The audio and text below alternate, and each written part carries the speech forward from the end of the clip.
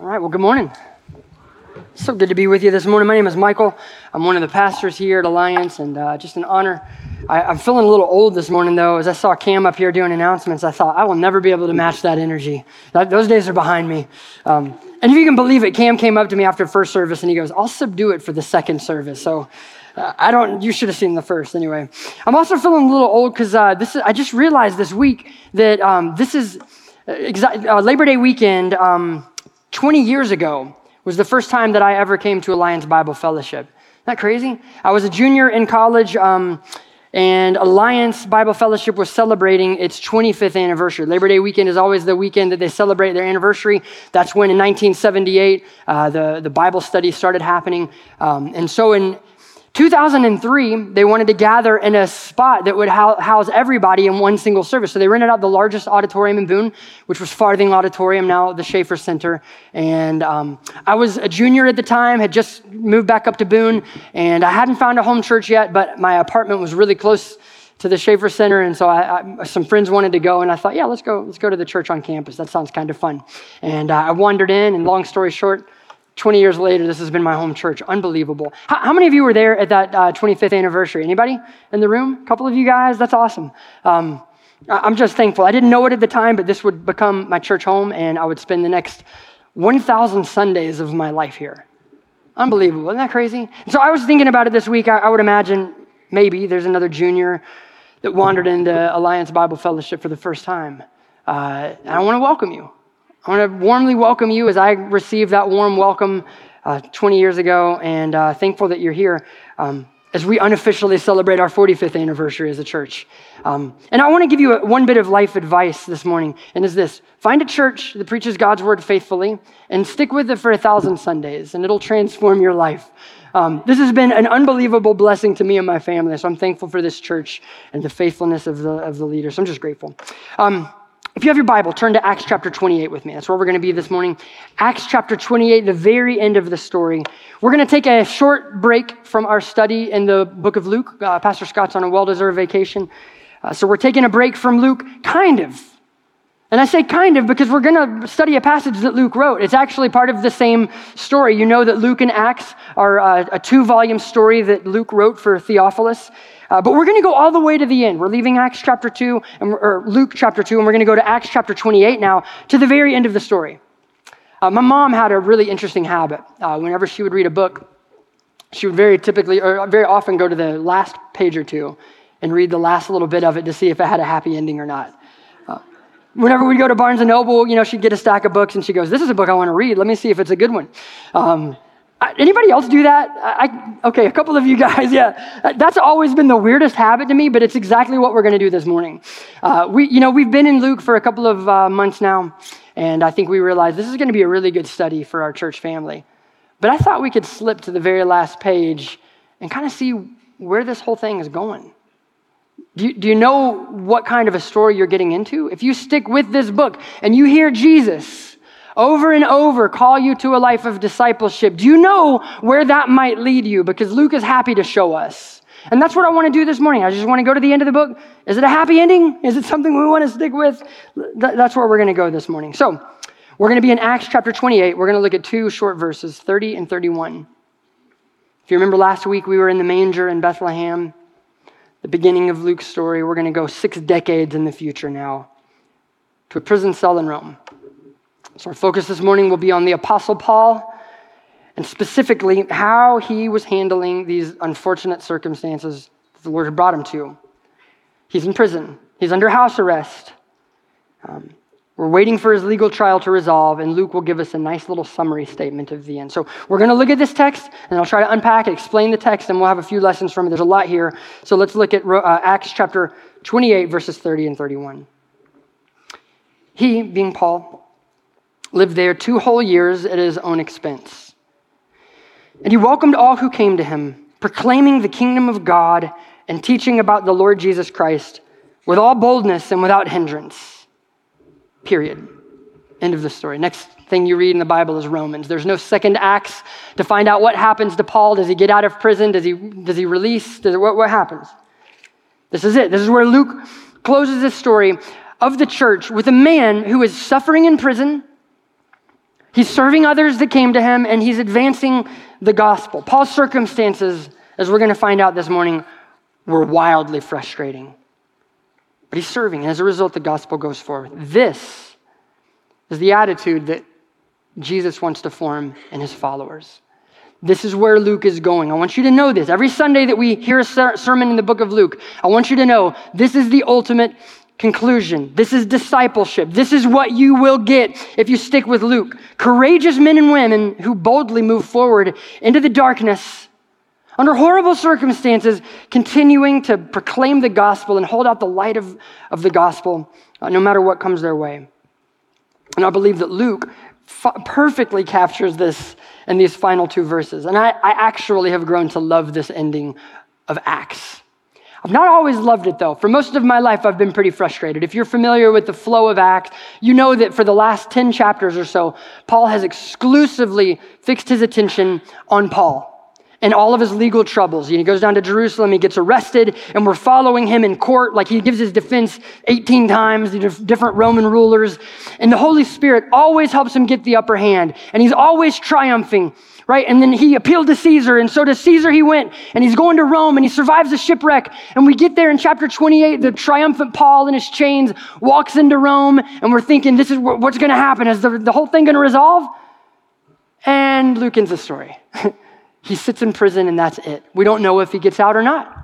We're like, thank you, Luke. We've been dying to know what's going on with Paul. What's going to happen? Are you kidding? Now, I've been a generous reader, and I've always thought, let's just give Luke the benefit of the doubt. Maybe Theophilus was breathing down his neck, and he had a publishing deadline, and he had to, get that story out, and he's like, I don't know what happens, but you're going to have to take it here. Maybe he gets out, maybe he doesn't. I actually don't think that's the case anymore. I think Luke knows more than he's telling us. I think this is a deliberate period to the end of the story, and I'll explain why in a bit, but I think he knows more. Maybe Paul was released. There's actually good evidence in church history that this was not the final imprisonment for Paul. A lot of people think that he got out, but Luke doesn't tell us. We have to find other church fathers that tell us that. You know where Paul always wanted to go? Spain. And a lot of people tell us that maybe Paul got over to Spain. We don't know, though. He doesn't tell us. Maybe he comes back to Rome where he's imprisoned by Nero and later beheaded.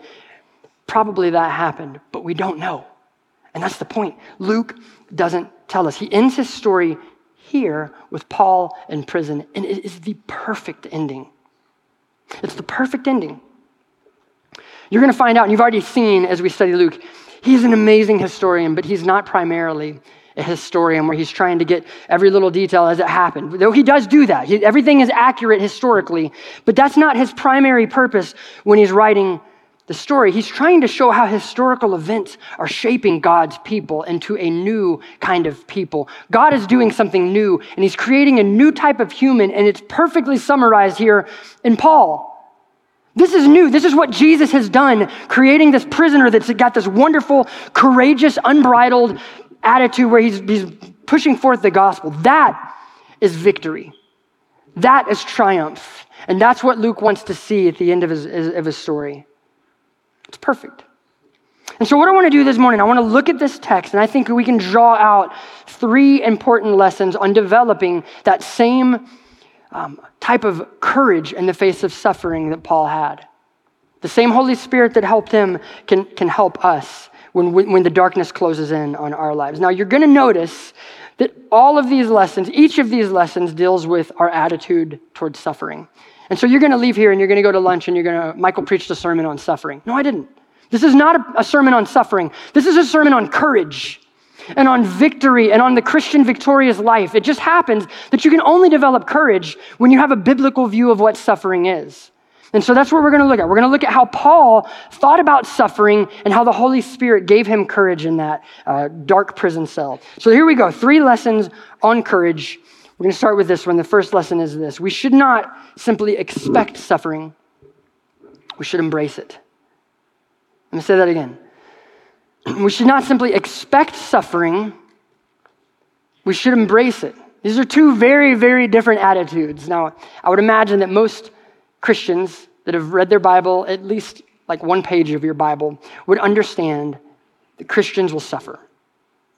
Like it's on every single page. There are some health, wealth, prosperity teachers that want to say you should never have an ounce of suffering in your life. They've just never read their Bible.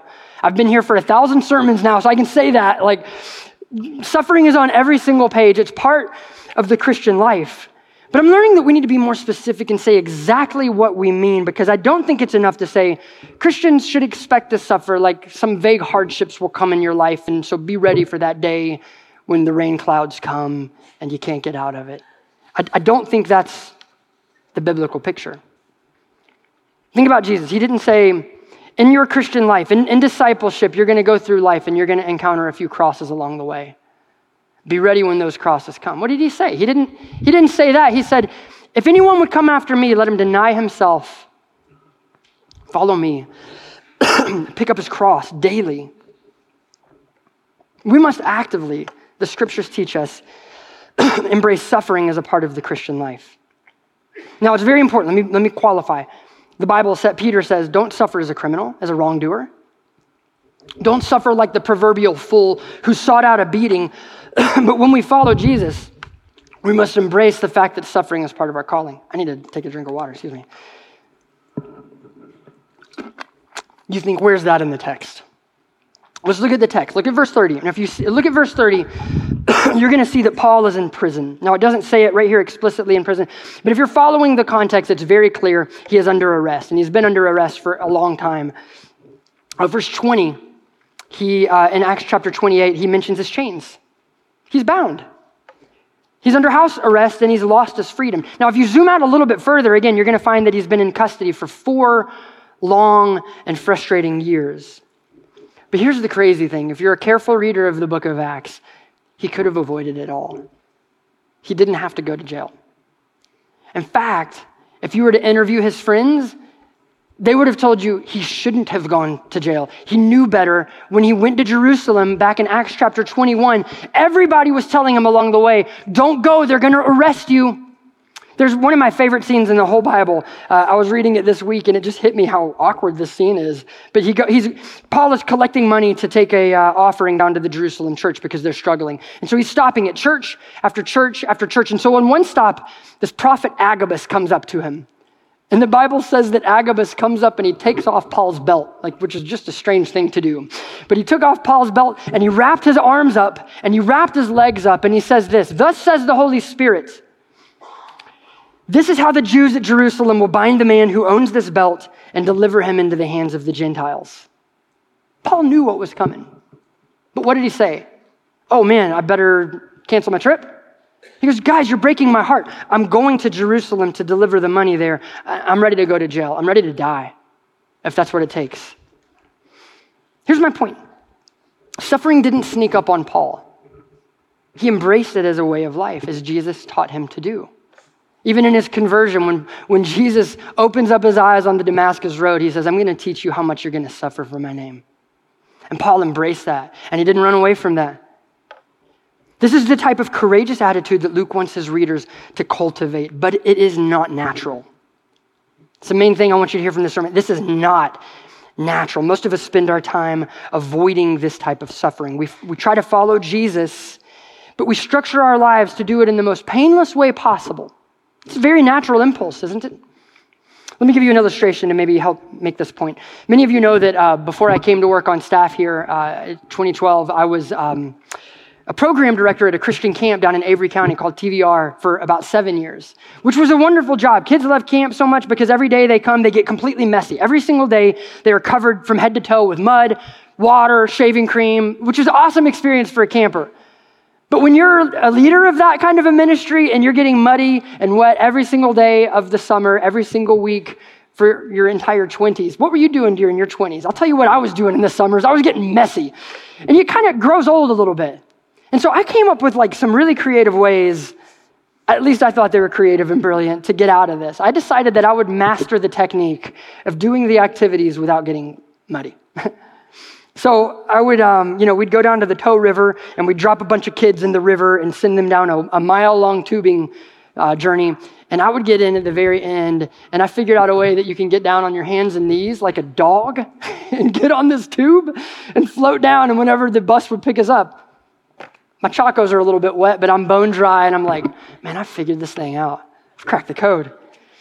We did this, this must be an Avery County thing, but we had an event. We canceled it because it was very dangerous, but back in the day, it didn't matter about that kind of stuff. Camp was different, I'm telling you, back in the 90s, 80s. But we did this event called Creeking. And Avery County folks know what creeking is? You just walk up a creek, right? But it's extremely dangerous and awesome. Well, the truck would pick us up at the end of the day, and every camper is covered in mud and water, except for me. Because I was genius, and I figured out a way to like hop from rock to rock and like scamper around the side of the waterfall so that I could come get picked up dry as a bone. Now, at the time, I was very proud of myself. Like, I figured out a cheat code. I can do camp and not get messy.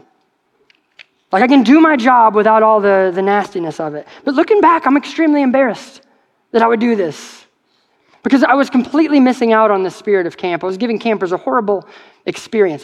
Summer staff would come in there, and as the program director, I would teach them, this is what it means to embrace the spirit of camp, to get in the campers' lives and to get muddy with them and to get dirty with them, and I'm completely avoiding it myself. In order to do my job effectively, I had to just embrace the cold water and get in there and do it again, and do it again, and do it again. I wonder how many Christians live our lives like this. Like, we know the Bible says it's going to be hard. Yeah, we get it. But even still, we structure our lives deliberately, and we invest a remarkable amount of energy to avoid the pain. We know where the stones are, and we know how we can get out of the suffering, dodging it. We hop from rock to rock, doing our best to avoid any pain, thinking, and we have this dream in our head that we can enter the kingdom of heaven without a bruise. It's not how the Bible speaks of suffering. That's not how the Bible speaks of our calling. That's certainly not from Jesus. That's like our own creative invention that is not in the Bible. The Bible never tells us to passively expect suffering. We're told to embrace it. Paul, in chapter 14 of Acts, he gets stoned to the point of death. The Spirit brings him back to life, and he revives him. And what does he do? He walks into the city where the people stoned him, and he teaches the brothers there, the churches there, and he goes, it's through many tribulations that we enter the kingdom of God. He goes right back into the city where they beat him. When you give your life to Jesus and you begin doing the things that God loves, you're going to suffer. When you proclaim the gospel to hard hearts, some will believe and others will reject. Actually, that's exactly what Paul is doing here in Acts 28. He's preaching the gospel to hard hearts. Some believed, but many of them rejected it. It gets hard. When you care for the poor, when you open your door to the stranger, when you make a home for the fatherless, you're going to take on their pain. The blacksmith does not live his life near the fire without getting burnt. You will not live near the brokenhearted, the people that God is interested in and caring for, without feeling the pain yourself. When you step out and take in faith and take risks for the gospel of Jesus and live sacrificially as Jesus instructs us to do, you will leave your comfort behind. It's just part of the calling, but that is exactly the type of human that God wants to form, and it's the type of human that Luke is highlighting here in his story. People who have taken the call to discipleship seriously. Embrace suffering as a part of your call. Here's the second lesson we learn from the text. Suffering does not sideline us from ministry, it enhances it. Suffering doesn't sideline us from ministry, it enhances it. Let me ask you a couple of questions here and just fill in the blanks and just see what you come up with. Can you do more good for the kingdom of God with $10 in your wallet or $1 million in a bank somewhere? Which can you be more effective with, right? Can you serve more effectively when you're at the height of your physical condition where you're feeling incredible, you just got done with a long run, you're feeling great about life, or when you're doubled over in the corner in pain?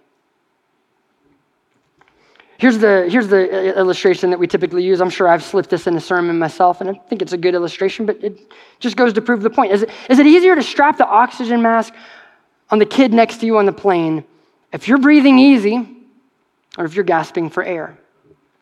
Common sense tells us that we serve most effectively from a place of strength and abundance and health.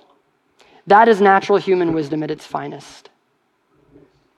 A few days ago, I was sitting at a doctor's office in the waiting room, and there was a television in the corner scrolling through the, obligatory pharmaceutical, new FDA-approved drugs. But I appreciated this office because they sprinkled in some inspirational quotes. And there was one quote that came up from a well-known Bible teacher that said this: "I believe that the greatest gift you can give to your family and to the world is a healthy you." I'd thought about that for days. What do you think? I determined this, from a natural perspective, like a purely natural standpoint, that is a really hard quote to refute. It's pretty inspirational, actually, when you think about it. The sky is the limit for a healthy you. You can do anything. But a sick you is a burden. You know what a sick you does? It ties up your family's Tuesday to take you to a doctor's appointment. A sick you is nothing for the kingdom. Natural wisdom teaches us that suffering sidelines us from effective ministry. But here's the great thing about the Bible. It's not a natural book, and it does not give us natural human wisdom. It actually assaults human wisdom. Jesus did not save sinners according to natural human wisdom, through might, through power. He saved sinners according to the wisdom of God, which meant that he came to our earth and he suffered for us, and he died. That's the brilliance of salvation that we gather in here every Sunday to sing about. It's remarkable. The wisdom of God. It's so different than our small wisdom. He saves us through weakness and through suffering. God does his best work through weak men and women. That's a biblical theme. That's godly wisdom. You're like, okay, where's that in the text? Let's look at it. Look at verse 30 again. Paul is in prison, but what is he doing?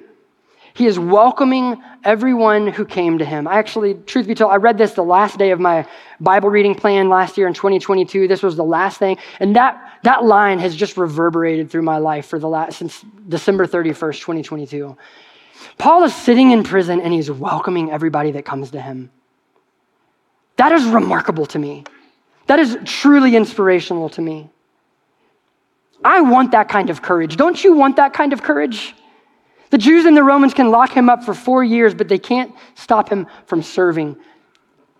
That's freedom. Like, that's true freedom. You might think freedom's walking out the door. What Paul has here is freedom. But here, so I'm just curious. I'm so thankful that Paul wasn't sitting in his house prison watching inspirational posters flicker by that said, "The greatest gift that you can give to your family and to the world, Paul, is a free you." You are a burden to the church when you sit in prison, so fight for freedom. You know that the Romans didn't provide food for prisoners. They had to rely on the kindness of their friends. And so how did Paul eat and survive for 2 years? People came and helped him. You're a burden to the church, Paul. Get out, fight. No, don't get me wrong. Paul preferred freedom. He used the Roman law expertly to gain his freedom when it was appropriate. But hear this, he never wasted a single day in prison. In Acts chapter 28, he's serving, he's ministering, he's reaching out. I've thought a lot about Paul in those prison cells the last couple of weeks as I've meditated on this. Paul's, I think, theology is sharpened in the dark prison cells. He writes some of the most comforting words. Anybody ever been encouraged by a text from Philippians? He wrote those in that room. He's pouring out, he's serving, he's giving. Actually, in Philippians, he said, it's because of my arrest that the whole Praetorian Guard has heard the gospel now. He's serving, he's reaching out. Now, suffering can make us very self-centered. It's kind of the nature of suffering. You close in, you close off. What do you do with a wound? You nurse it, you cover it up, you protect it. We retreat until we get better. So it's a very true statement that suffering can pull you back and sideline. You can stop giving until the tank is full again. But I want to encourage you this morning from God's word. Suffering does not have to sideline you from effective ministry. It can actually enhance and sweeten the ministry that God wants for you. Have you ever noticed that the great men and women of the faith, when they get sick, their ministry is amplified? I was thinking about Dr. Bransford this week and how small I felt when I walked up to the hospital room right before one of his final surgeries to pray with him. And what is that man doing? He's serving, he's giving out, he's encouraging people, anybody that came to him. I left that hospital room transformed because of his boldness and courage to keep giving, even in his weakest moments. I don't have as much experience with this, and probably you don't either in America, but the same thing happens to the great men and women of the faith when they get thrown in a prison cell. It's like what God has been doing all along just amplifies. It just comes out. I can't get over Betsy Ten Boom, how she was thrown in the Nazi death camp. What did she do? She decorated it and hosted a Bible study. Is that what you would do if you were thrown in a Nazi death camp? I'm going to organize the thing, and I think we're going to meet dozens of women that found their way to Betsy Ten Boom in the back of that prison because she was faithful to keep serving, to keep welcoming, to keep caring, and they heard the gospel. That's courage. That's beautiful, and it's what I want. I believe that the Holy Spirit does his best work in these dark, forgotten corners of the world, and maybe you find yourself in a dark, forgotten corner of the world, sidelined from what the world would say is effective ministry, because you get assaulted with quotes that say, the best gift you can give is not that. The Holy Spirit does his best work there. Maybe you're waiting to get better, to come out of the darkness, to serve. I want to show you in God's wisdom, in God's word, you are in the perfect place to begin serving now. And so if I could implore you with everything I have, do something extremely small this week. Have the courage to do just a little tiny thing, and I promise you this, it will not be overlooked. God will take that little fish, that little bread, and amplify it. Jesus, I was remembering the story this week where he's looking at the widow putting the little 2 mites, and this is her grocery food. This is her grocery money.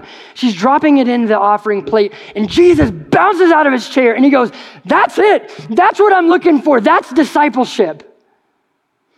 Isn't that beautiful? That's courage. And so as your week this week, be courageous. Do something small for the Lord and see what God does with that gift. Here's the third and final lesson. Suffering does not stop the gospel's advance. It cuts the path. Suffering doesn't stop the gospel's advance, it cuts the path. You avoid suffering not knowing that the suffering is the thing God will use to advance the gospel. Look at verse 31 again.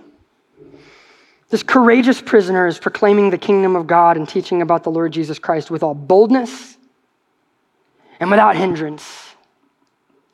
That's why I think Luke ends here. Those last 2 words, without hindrance. He started that story at the beginning of Acts. The gospel's going to go, and it did, and it's not stopping. Paul, his forward momentum has been stopped here, but the gospel continues to reverberate. And those last 2 words, without hindrance, have bounced around the walls of Jerusalem and Judea and to the edges of the earth. For 2,000 years, the gospel moves forward without hindrance. Even though the rulers of the world want to hinder us, the gospel goes forward without hindrance.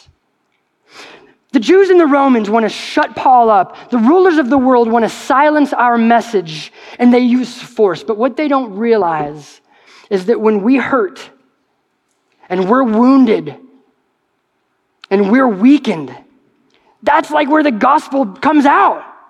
It cuts the path for the advance of the gospel. It issues forth out of our pain. And you know you have experiences of this in your life where you had pain and that opened an opportunity for the gospel to go forward. Unless a grain of seed falls to the ground and dies, it bears no fruit. Something dies. That's where the gospel is born. It flows freely through our tears.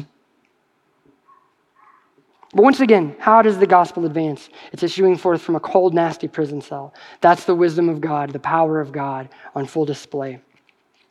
Luke will tell this story repeatedly. There's a little pattern. If you keep with Luke, you'll see this over and over and over. When God's servants are wounded, they're not sidelined. They respond faithfully. And as a result, the gospel proceeds.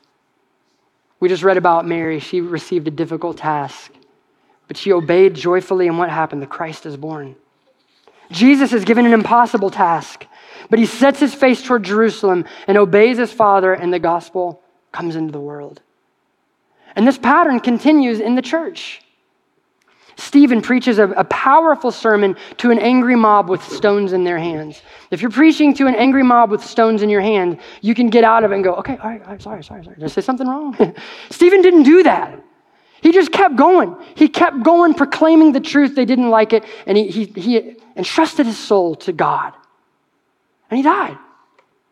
But you know what happens at the end of that story? The gospel moves out of the walls of Jerusalem as people go throughout the year. It's a beautiful story, and it happens over and over and over. Paul is placed in prison unjustly because of a lie, but instead of sulking, retreating, he welcomes everyone who comes, and the gospel goes forth unhindered. Friends, don't think that your wounds stop the gospel from advancing. Your wounds cut the path through which the gospel advances. When your human strength has failed and you can't open the doors anymore, that's where God's strength is on full display and where he opens doors that no man can open in their power or in their wisdom. That's the end of the story. That's where Luke is going. As he writes this, we started we heard the Christmas story last week. If you stick with it, this is where you're going to get to a prison cell, suffering for Jesus, but advancing, serving, caring. This is what Jesus wants to form in us. And we're going to get into some hard passages where Jesus will call us to lay down a lot to follow him. This is where it's going. It's harder than you could possibly realize. It's going to cost you more. It's going to cost you your very life. When you give your life to Jesus, your safety is no longer guaranteed. How do you like that? Your freedom is no longer guaranteed. Your family is no longer guaranteed. Your health is no longer guaranteed. Your very life is no longer guaranteed. And you think, why do you do that? Because that's where you find Jesus. It's victory. It's courage. It's power. When we lose everything for the sake of gaining Christ, that's the goal of discipleship, and it's beautiful. It's courageous, and it's freedom. I want to close this morning and just let these words wash over you. Some of Paul's most famous words, and surely they've encouraged you. As Paul is welcoming people, he pens the words of Philippians chapter 3. I want to close with these words. He tells the Philippians, whatever gain I had, I counted as a loss for the sake of Christ. It's gone. Indeed, I count everything a loss because of the surpassing worth of knowing Christ Jesus, my Lord. For his sake, I have suffered the loss of all things, and I count them as rubbish in order that I may gain Christ and be found in him, not having a righteousness of my own that comes from the law, but that which comes through faith in Christ, the righteousness from God that depends on faith, that I may know him. I love this last two lines, that I may know him in the power of his resurrection and may share in his sufferings, becoming like him in his death, that by any means possible I may attain the resurrection from the dead. Let's pray.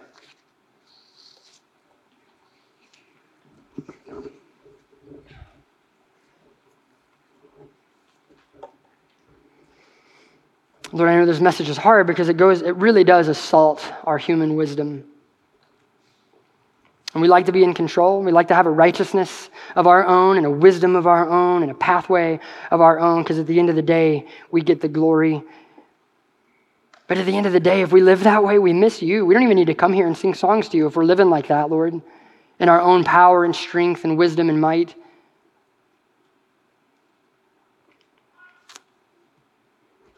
Forgive us, Lord, when we exalt ourselves. I'm thankful this morning for the gospel. I'm thankful for Luke's masterpiece.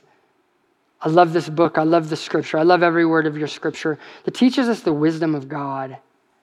And it assaults us. And it's such a good thing because we are so small and so weak. And your wisdom is so mighty and powerful that you would love us and you would suffer for us and you would die for us and you would serve us and you would bring the gospel from heaven into our hearts. Wow. Move us this morning, God. We repent this morning as we gather here for worship this morning. We repent of the times where we have made your wisdom small and exalted our own, God. And we just pray that you would be glorified among us. You're so good.